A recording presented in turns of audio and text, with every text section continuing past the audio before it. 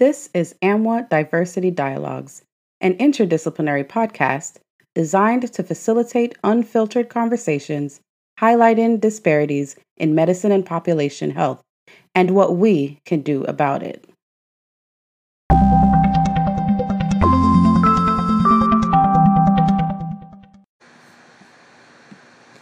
Thank you for joining us for another installment of AMWA's Diversity Dialogues. Today, we will be talking with two physicians about important issues surrounding the LGBTQIA movement. Continuous efforts to control sexuality and gender expression usually coincides with efforts to limit and control reproductive rights.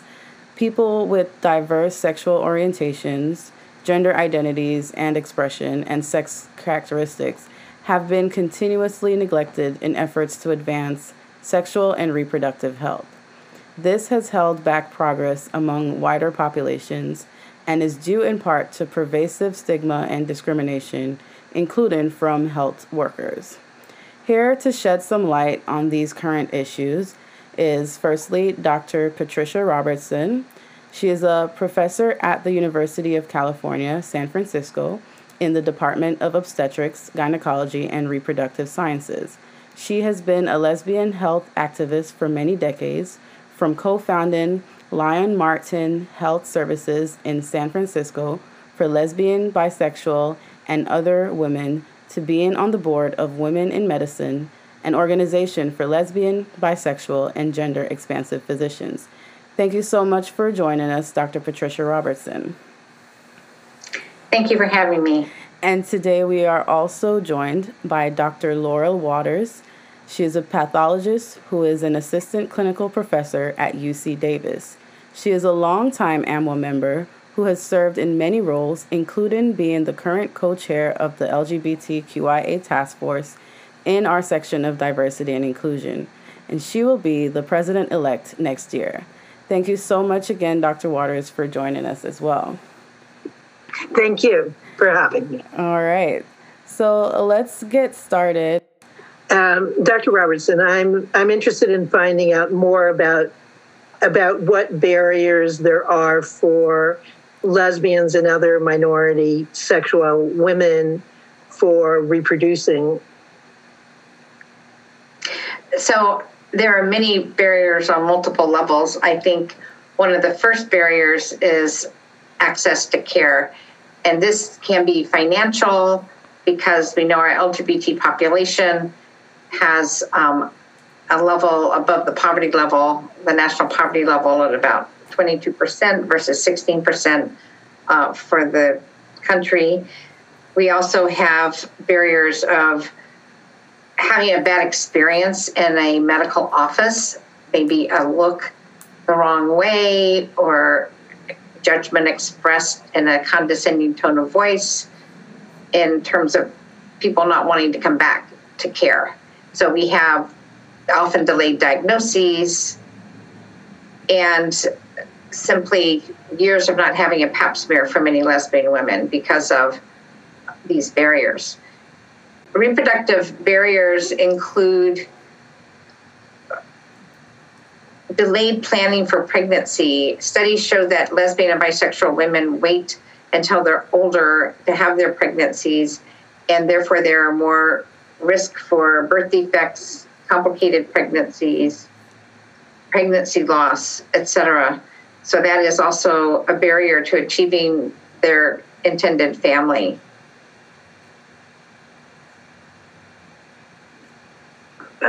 Thank you. I'd like you to let us know about what the situation is with in vitro fertilization.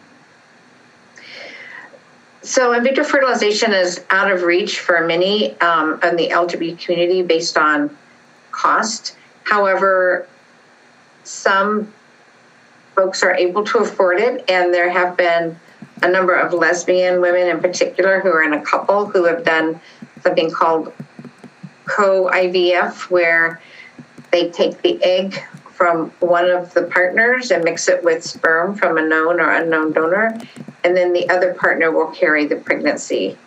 And in that way, both members of the couple have a biologic part of the reproductive process. One is the genetic donor with the egg, and one is the gestational mother who also participates. And there was a tiny study 12 years ago that showed that there was less jealousy in lesbian couples when they did share in this manner, whereas the typical lesbian couple will have one person conceive, carry the pregnancy, and breastfeed, and not share in that biologic experience. And this sometimes, until they find their own niche in being a identified mother with special characteristics and not competing with each other, does show that it's a healthier environment. Great, thank you. I've heard about an interesting court case happening in Philadelphia. Can you shed any light on that for us? Yes, that case is now with the Supreme Court, and a decision should be coming out very soon. This is a demonstration of a barrier to having children referred for foster care from a city agency that discriminates against LGBT foster adoptive parents. So the question is, really religious rights versus discrimination. The agency, in my understanding, has taken over the function for the city, but yet, despite being funded by taxpayer dollars, they would not allow a LGBT couple to foster a child. And so this is the basis of the case. We know a lot about the outcome of children raised in LGBT households. The outcomes are no different from those of children raised in heterosexually parented households. This work has been decades long because it used to be when a person came out in the middle of a marriage to a different sex partner, the person who came out would always lose custody. And that has slowly changed over the years to be more child-focused and equitable. So the children have been studied because of that bias for a long time, but the most recent study was in about 2018, where they looked at a large national survey and had the adolescents identify the parent sexual orientation. And it verified what Dr. Nanette Gartrell had found for years in her smaller study of intended lesbian parents, that the children actually have the same academic performance, the same amount of behavior problems, etc., than do children raised in heterosexually parented households. And there's some very interesting smaller studies showing that at the Oakland Feminist Sperm Bank, they did some small focus groups and found out that children who were raised in LGBT parented households actually participated more in terms of chores because they saw their parents divide them up 50-50, whereas boy children raised in heterosexually parented households where the dad did not participate equally in the chores actually tended as a supervisor later in their careers to not have the orientation of being a team player as the kids raised in LGBT households. Thank you. Yes, that it does seem that we are doing better with the children to a certain degree. If I can add, I think it's very interesting how these studies that include children, almost proves the point and also, and helps to negate the points of the efforts that are against, these, the advancement of these reproductive rights. It almost proves that there's no basis in what these organizations are saying. Because when you look at, children who are, a blank slate, you can see that there's no, there's things just happen how they're supposed to happen, and there's no, without the outside influence of what society has historically said things should look like. People are people, and that's that. Yes, finally we have a significant base of literature that's evidence-based that we can say with certainty that children thrive in both types of households, mm-hmm. and there should be no discrimination. Right. I think maybe we could, I know you know some about the different amount of intention in pregnancies between gay and straight parents. Yes, so we know that about 47% of pregnancies in the United States are unintended, and about half of those continue and half of them are terminated. With LGBT people, very few unintended pregnancies, but they still happen. I'll give you a couple of examples. For years, a national youth survey has shown that unintended pregnancy in homosexual female youth is higher than in heterosexual female youth. And that didn't really make any sense. Was it that there's more alcohol involved and less contraceptive use? Was it that they were proving they could be straight and could have sex with men? It was really quite a mystery until this one paper that was published this year that looked at actually the type of contraception used by straight female youth versus questioning or bisexual youth, and that the contraception that these straight kids were using was much more effective. It was like IUDs or implants with hormones versus condoms, which are 80% effective, but they fail 20% of the time, or other methods. So finally, we're getting some insight into why that statistic exists. The other way that unintended pregnancies happen in our community is through sexual assault. And we know that lesbian and bisexual women have about a 4 to 5 times increased risk of sexual assault, whether it's in the home as a teenager or more likely in the community, whether this is related to alcohol use or situational. We don't know about that, but we do know that some sexual assaults result in pregnancy. Do you know anything about the process that we went through in California to get more access to reproductive health care?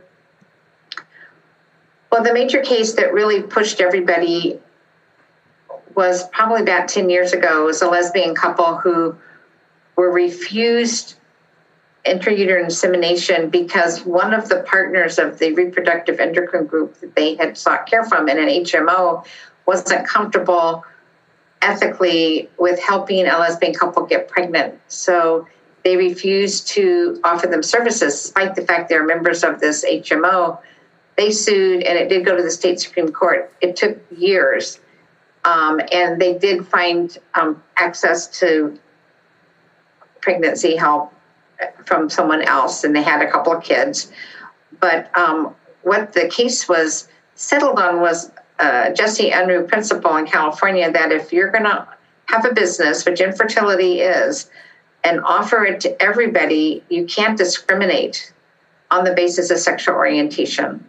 So we're very lucky in California. We've been able to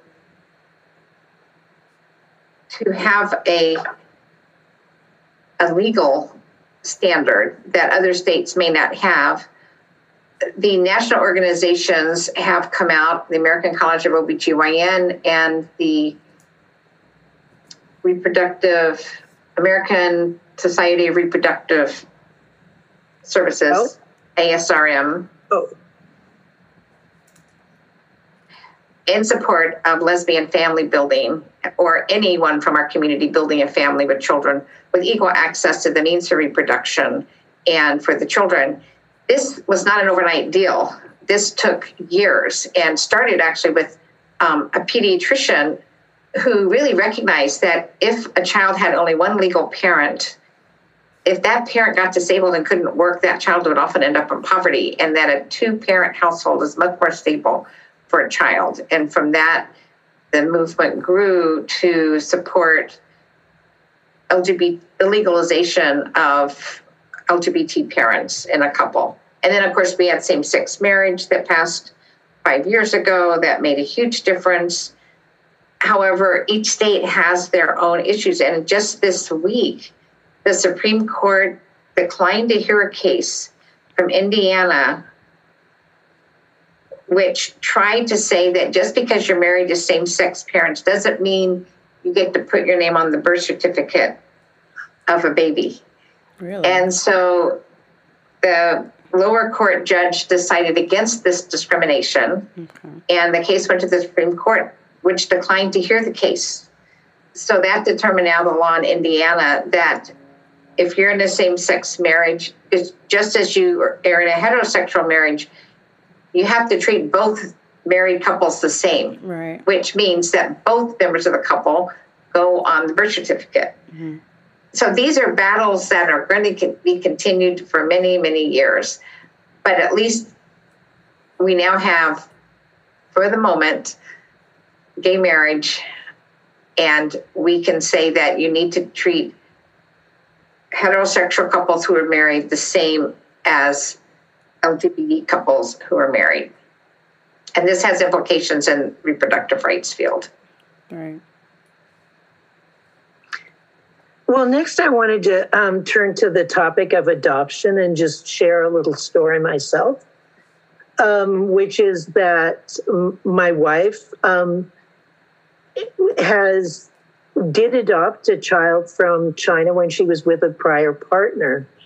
And when they were ready to go to China, they were getting ready to go to China, the adoption agency said that my wife couldn't go because she was a butch. She was more obviously lesbian than her partner. And so her partner got to go. And this was always a problem in the relationship.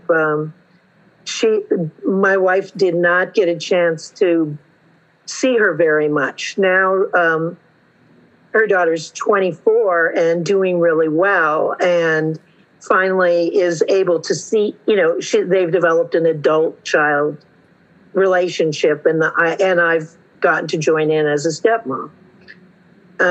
So I know something about the adoptions, and I know her situation was that her parents were never known. She was just left. And I have seen a movie, though, about Chinese girls that were adopted by lesbian couples, and they went looking for and found their parents, it was very exciting. But luckily, her daughter didn't want to do that since it would have been too difficult. And I don't know if you want to share anything about what you know about adoption. Sure. Well, I went and looked up some statistics today from Lifelong Adoption Agency, which has a very interesting statistics. And one interesting statistic was that 21% of same-sex couples are raising adopted children versus 3% of differently sex married couples in our country. Now, of course, there are many less LGBT people in our country than heterosexual people in our country. So when you look at the numbers of the kids being raised, they're going to be, outnumbered by those being raised by heterosexual parents. But it's always amazing to me how many LGBT couples have volunteered to adopt, to foster, and then some pursue having their own biologic children in many different constellations. But certainly, the children of those homes have also been studied and have favorable outcomes compared to straight couples who are raising adopted children. Again, adding to the body of evidence that the outcomes of the children are the same. So what you refer to, I don't think is possible anymore now, because my understanding is that the Chinese government got it that all these single mothers from the United States were often lesbians coming over to adopt what they now call the missing daughters of China. So many female children are aborted when they're able to see the sex of the fetus on ultrasound. But so many are also born and then abandoned on the roadside because the family has a strong preference for boys. And you're talking about in China? In China. Okay. Well, I mean, there are many other countries too, right, that have a strong preference for males. And it was really an interesting experience for me when I was showing some PhD nurses around, some from the Middle East.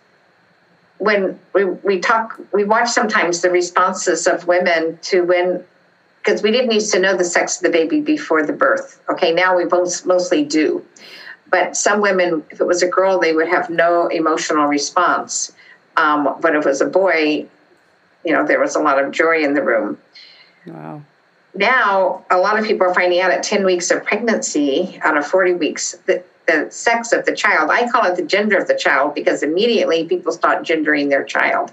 They'll put a little pink bow on the ultrasound picture. They'll start planning the colors of the room based on the gender. Right. So it's very interesting. But other countries, for instance, India has long had a sex ratio imbalance with many more girls being aborted. And here in the Bay Area, one of our medical students studied the South Asian community and found out the girls weren't getting vaccinated before they would go to India, that the boys got better medical care, that this bias shows up in many different ways in terms of child outcomes. So your original question was about adoption. Adoption is not such an easy journey. I have to say I have 4 nieces and nephews out of 10 who are adopted, and they each have their own story. And especially for people who are older, who put pregnancy off, which is typical for lesbian women because they need time, and they use time to kind of figure out who they are and what they're doing in terms of careers. They don't have the straight, rapid trajectory that many straight young women might have. And it's harder to adopt when you're an older couple because a lot of these adoptions are either open adoptions or closed, but the young pregnant woman or the woman who has the unintended pregnancy chooses which parent she wants her child to go to, and she'll often choose the younger couple because they're more like her. Wow.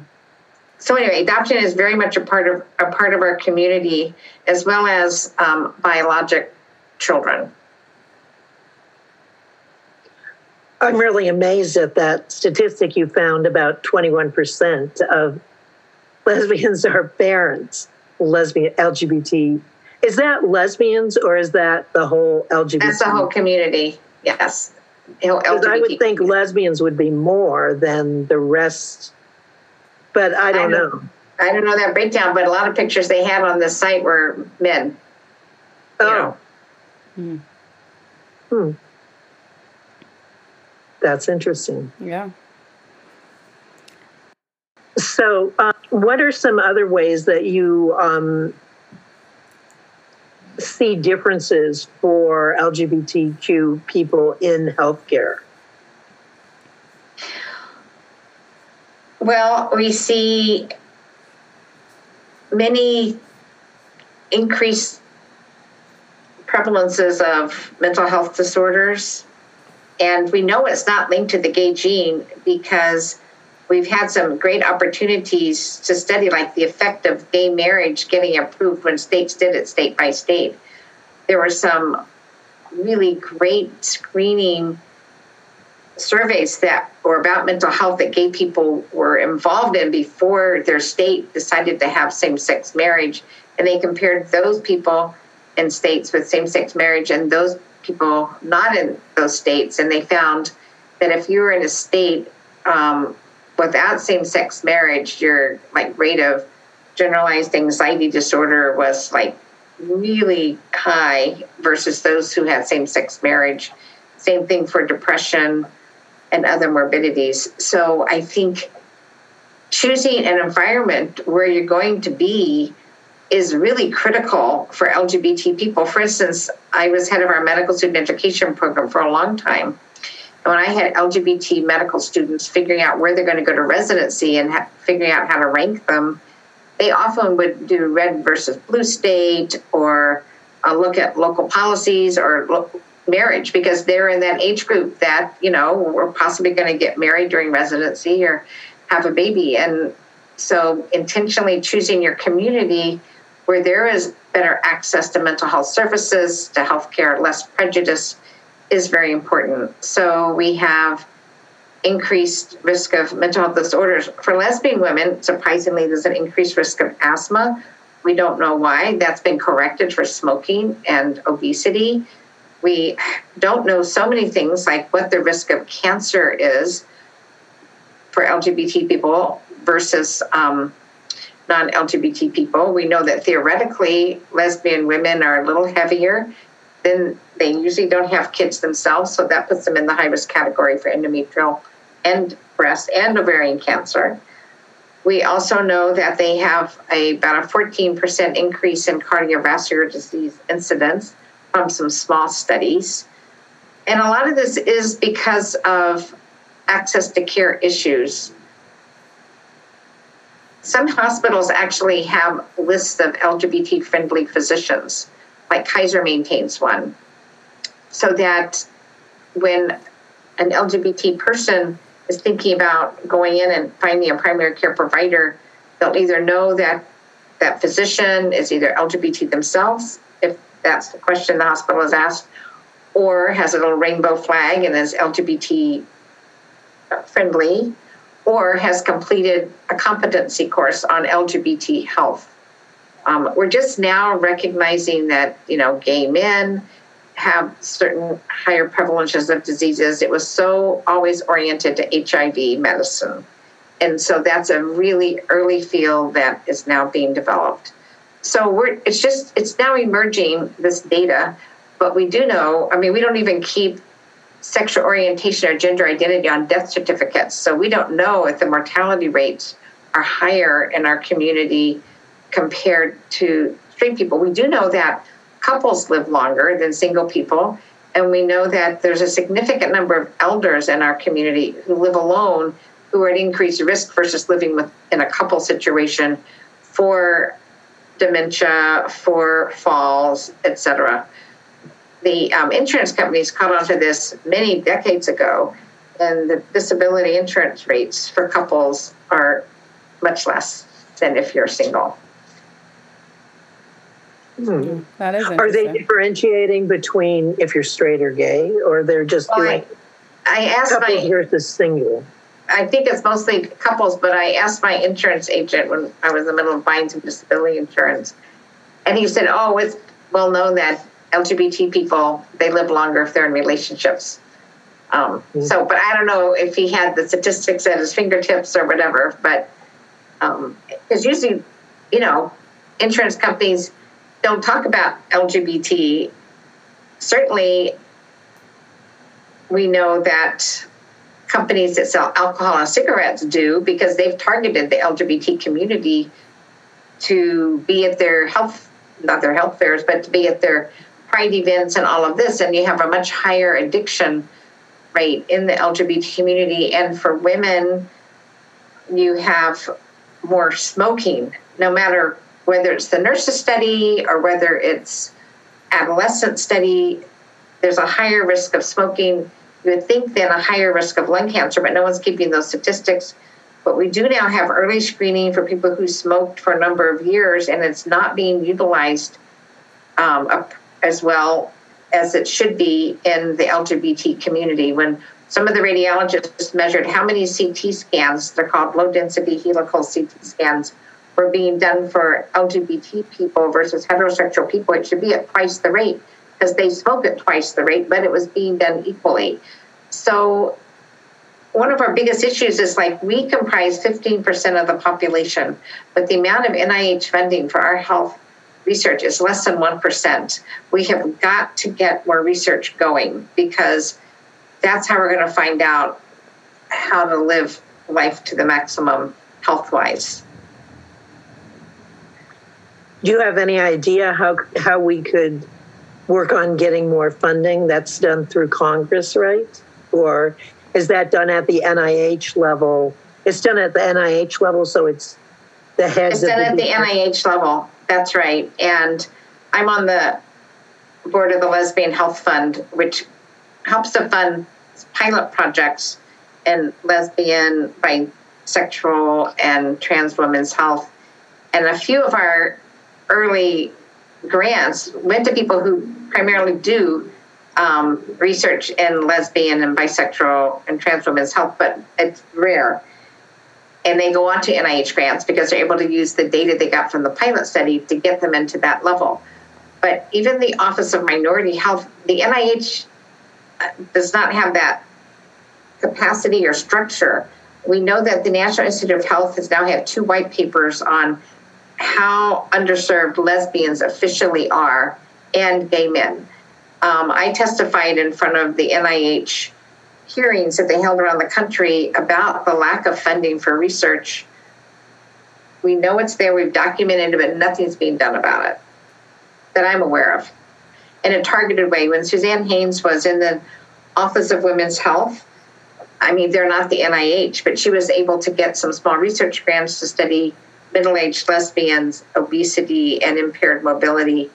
But that's like a drop in the bucket or drop in the swimming pool. So we really need some major force to really get researchers to do it. You can make a career out of HIV research. You can't make a career out of research on lesbian and bisexual women. So the people who are doing the research are doing it as volunteers. They're usually mid-career researchers, and their research is just kind of a sidekick to what they do for a living and for promotion at universities. Yeah, we definitely need more research in the area.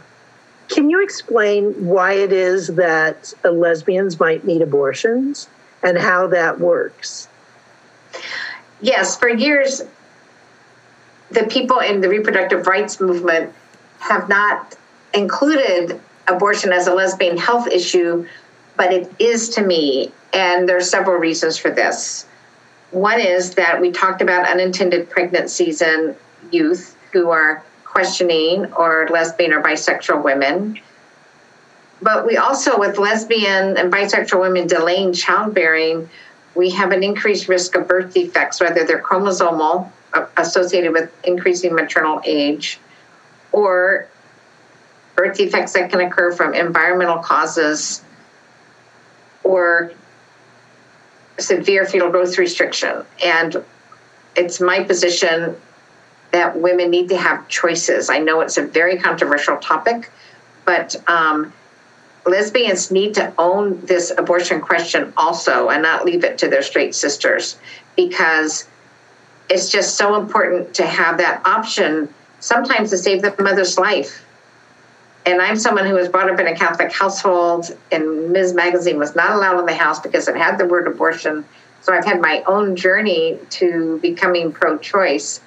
But there's just no way that I can stand by and watch a 16-year-old die like I did when I was a medical student before Roe v. Wade, when she came in with greenish skin, septic from a coat hanger abortion. That is unconscionable. So everyone needs to step up for women's choice, even lesbians. Right. And sometimes lesbians need it too. Yes. And actually, you were telling me a terrible story before about South Africa. Yes. So one of the issues in health disparities in South Africa, despite them having a very pro-LGBT constitution, is that women who are perceived to be gendered differently from their natal sex undergo a significant amount of corrective rape. That the men feel that if they just would have intercourse with the perceived lesbian or just differently gendered appearing female, that they would correct all this and they would go back to being the proper feminine woman with the proper marriage to a man and raising children, which is their role. So about a third of women in South Africa have undergone corrective rape. And it's not reported because there's nothing that's done about it. But it's a really terrible experience of sexual assault. It's not just in South Africa. The study was actually from 4 other countries next to South Africa or around in that area. Another area that's very interesting to look at is Korea. And there was a study out of South Korea about depression and suicidality in LGBT people there. Korea, or South Korea, has the highest suicide rate in the developed world. And so few LGBT people even come out to their parents there. Only like 10% come out to their dads and 22% out to their mothers. It's required military service for the men, and they have these crews that go in and try to rout out the homosexuals, and they get, I don't know, disciplined in some way. So it's a very judgmental society to live in if you're LGBT. So many people are in the closet, and we know mental health-wise, being in the closet has a high cost. The LGBT people with the highest level of mental health are not closeted. Now, of course, many people are out on different levels. You may be out to your parents, to your friends, not at work, or whatever, or you may never declare yourself, but just live your life quietly. So, but coming out is a healthy thing to do, even if you endure stigma or discrimination, because you have less internalized homophobia. And that's what they measured in the South Korea study was internalized homophobia. Wow. There were some other countries that had some interesting stories too. Right. For instance, in Israel, same scene that lesbian women do not access their primary care provider as they should because of fear of judgment and homophobia.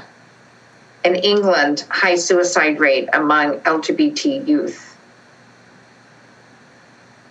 So, and look at Poland right now. Poland has geographic areas roped off to be LGBT free. And I read an article about a couple, a lesbian couple, who one family is in this territory that's roped off and one isn't. And they're complex decision making about whether to even go visit the one woman's family when they know that they could be, victimized by this geographic area. Right now, the EU is actually coming down on Poland in terms of if they're going to do this, they're not going to get as much funding. I'm not privy to the exact threat, but Hungary is now clamping down on LGBT. Russia, and Iran, really hostile to LGBT. And of course, our administration just cut off asylum. Hopefully it's going to be a temporary order, but some LGBT people are able to come to the United States because of the threat to their lives if they stay in their own country.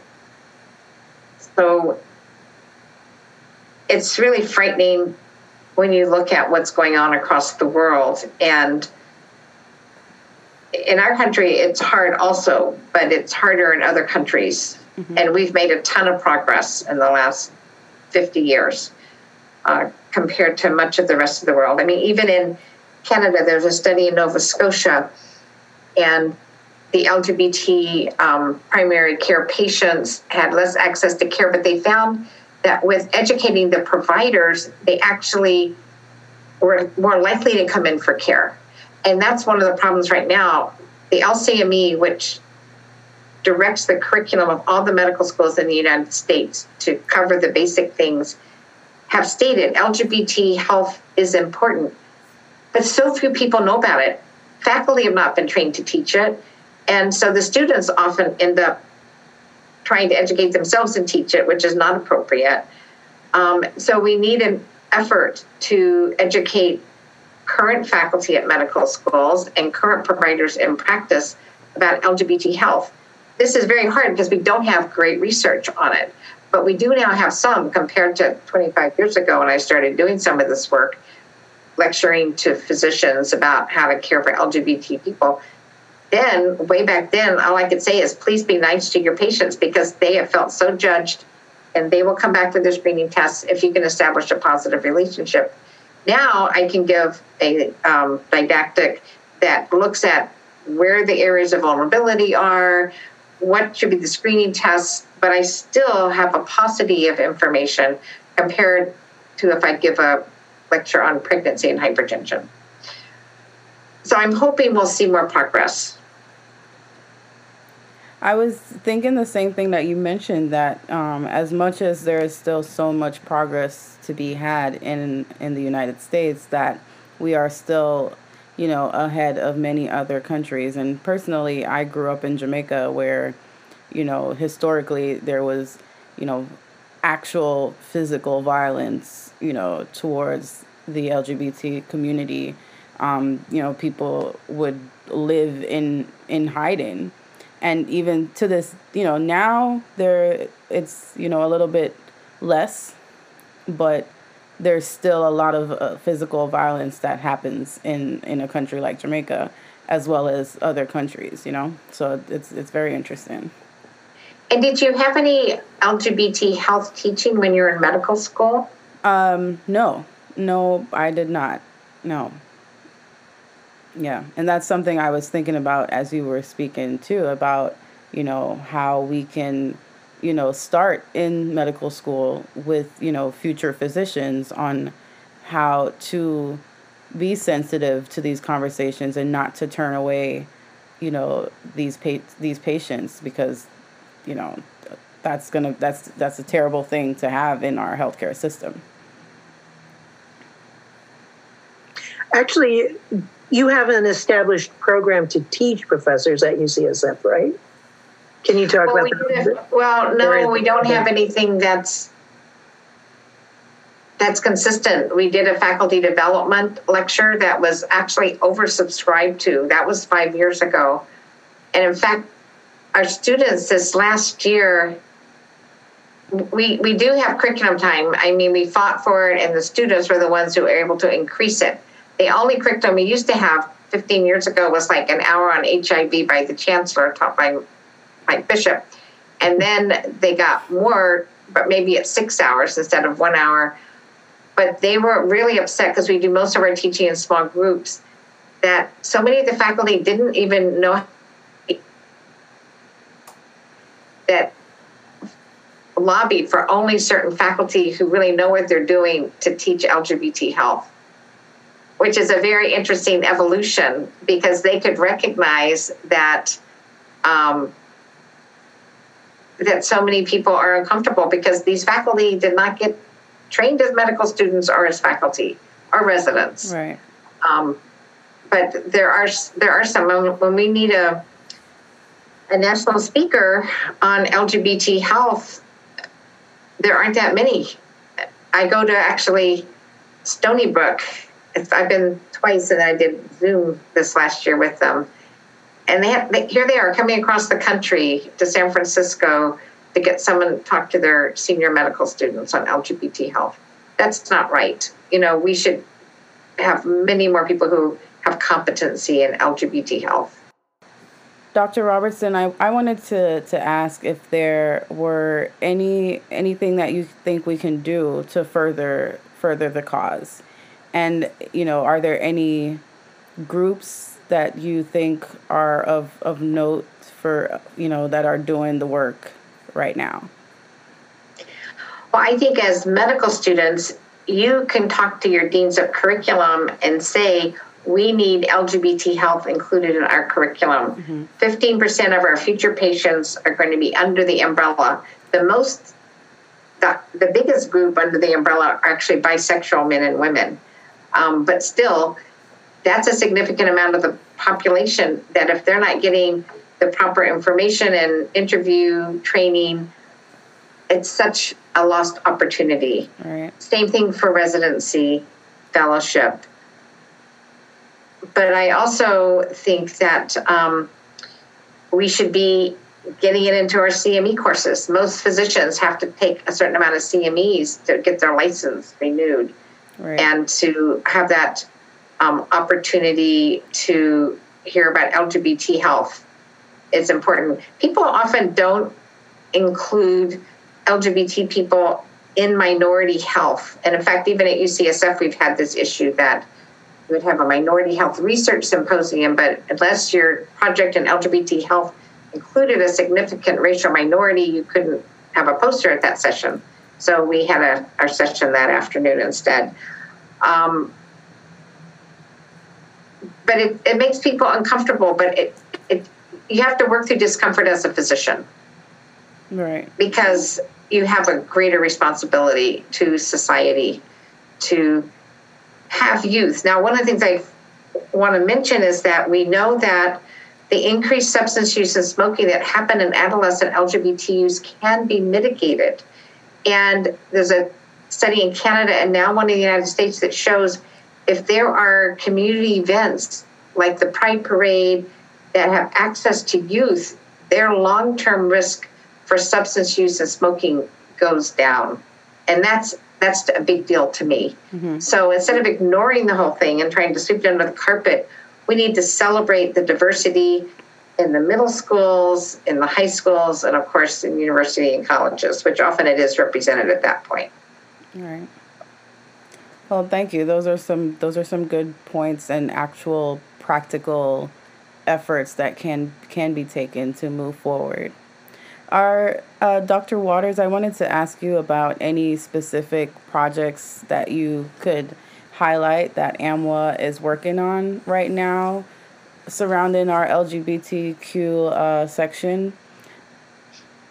Well, actually, we celebrated Transgender Day of Remembrance, November 20th, in conjunction with GLAMA. We wrote a statement for both organizations and got that out onto the websites and beyond. And then we did a film presentation of 5B, which is a film about the first HIV ward, which was in San Francisco General. Right. And that we showed the film on Zoom, as well as we had a panel of a physician and two nurses that were involved. One was in the film. And so those are the events we've had recently. And then we're working on position papers, and maybe Dr. Robertson, you can say a minute on what you're doing with the position paper. Right. So I'm writing a position paper with two students on access to fertility services for the LGBT community. Okay. So right now I'm networking with different folks for their input, and hopefully it'll be posted in the next 6 months to really underline that everybody needs to open up access for LGBT family building. All right. Well, thank you so much for that. All of those sound like very current and pertinent projects that are happening. Are there any resources that either of you would like to share, websites or articles that you might know, or any organizations that we can check out to get more information? Women in Medicine is a group started out as just being lesbians, but now it's all sexual minority women. And both Dr. Robertson and I are on the board. And that is something that is great for LGBT women to find out about. There's a retreat annually, and then there are some committees happening between retreats. Okay. There's also GLAMA, as I mentioned, the Gay and Lesbian Medical Association, and that has expanded from being just physicians to being all healthcare providers. It's open to all, and it's the whole spectrum. So it's a large organization. There's also a textbook I wrote for physicians, Lesbian Health 101, a guide for clinicians. And I want to mention two sources of good videos for training staff. One is AAMC and one is AMA. And so they have some wonderful short little videos on how to do interviews and not, alienate LGBT patients by insensitive questions. And they're short and fun to watch. Oh, thank you for that. Yeah, I didn't even know that. Yes. There's also, Dr. Robertson mentioned the Lesbian Health Fund, and that's now, it started out of Women in Medicine, which is also known as WIM, W-I-M. Mm-hmm. And then it was too much, it required too much infrastructure and needed a bigger organization like LAMA. Okay. So, and then there's also Lambda Legal is the group that does the legal fights for LGBTQIA women. So those last two things are for giving money if you have extra. Right. And then there's the National Center for Lesbian Rights. So they have a great website, and and the most recent excellent resource I would love to share is called the Williams Institute. It is a part of UCLA Law School, and it has made such a difference. It gathers data about LGBT people. They have been cited multiple times in Supreme Court cases, despite the fact they're only about 10 years old. So people should check out the Williams Institute website at UCLA. All right. Well, I'd like to thank you both so much for taking time out of your busy schedules to have this conversation. I have personally learned so much during this less than an hour that we have been having this conversation, and I thank you so much, Dr. Robertson, for joining us, and thank you again, Dr. Waters, for facilitating this conversation. Well, thank you very much. Thank you. All right. Okay.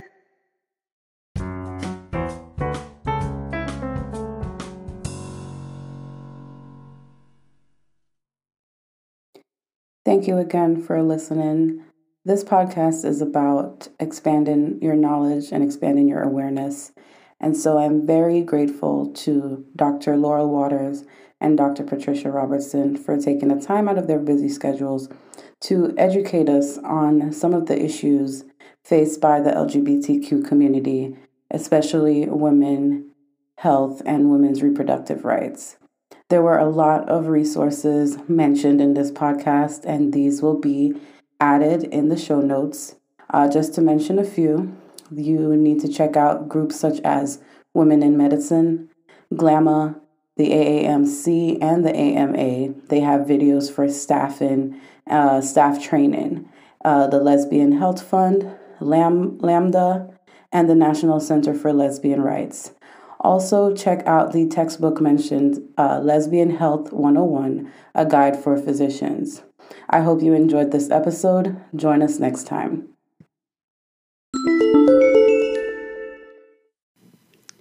AMWA Diversity Dialogues is a podcast created by the Section of Diversity and Inclusion from the American Medical Women's Association.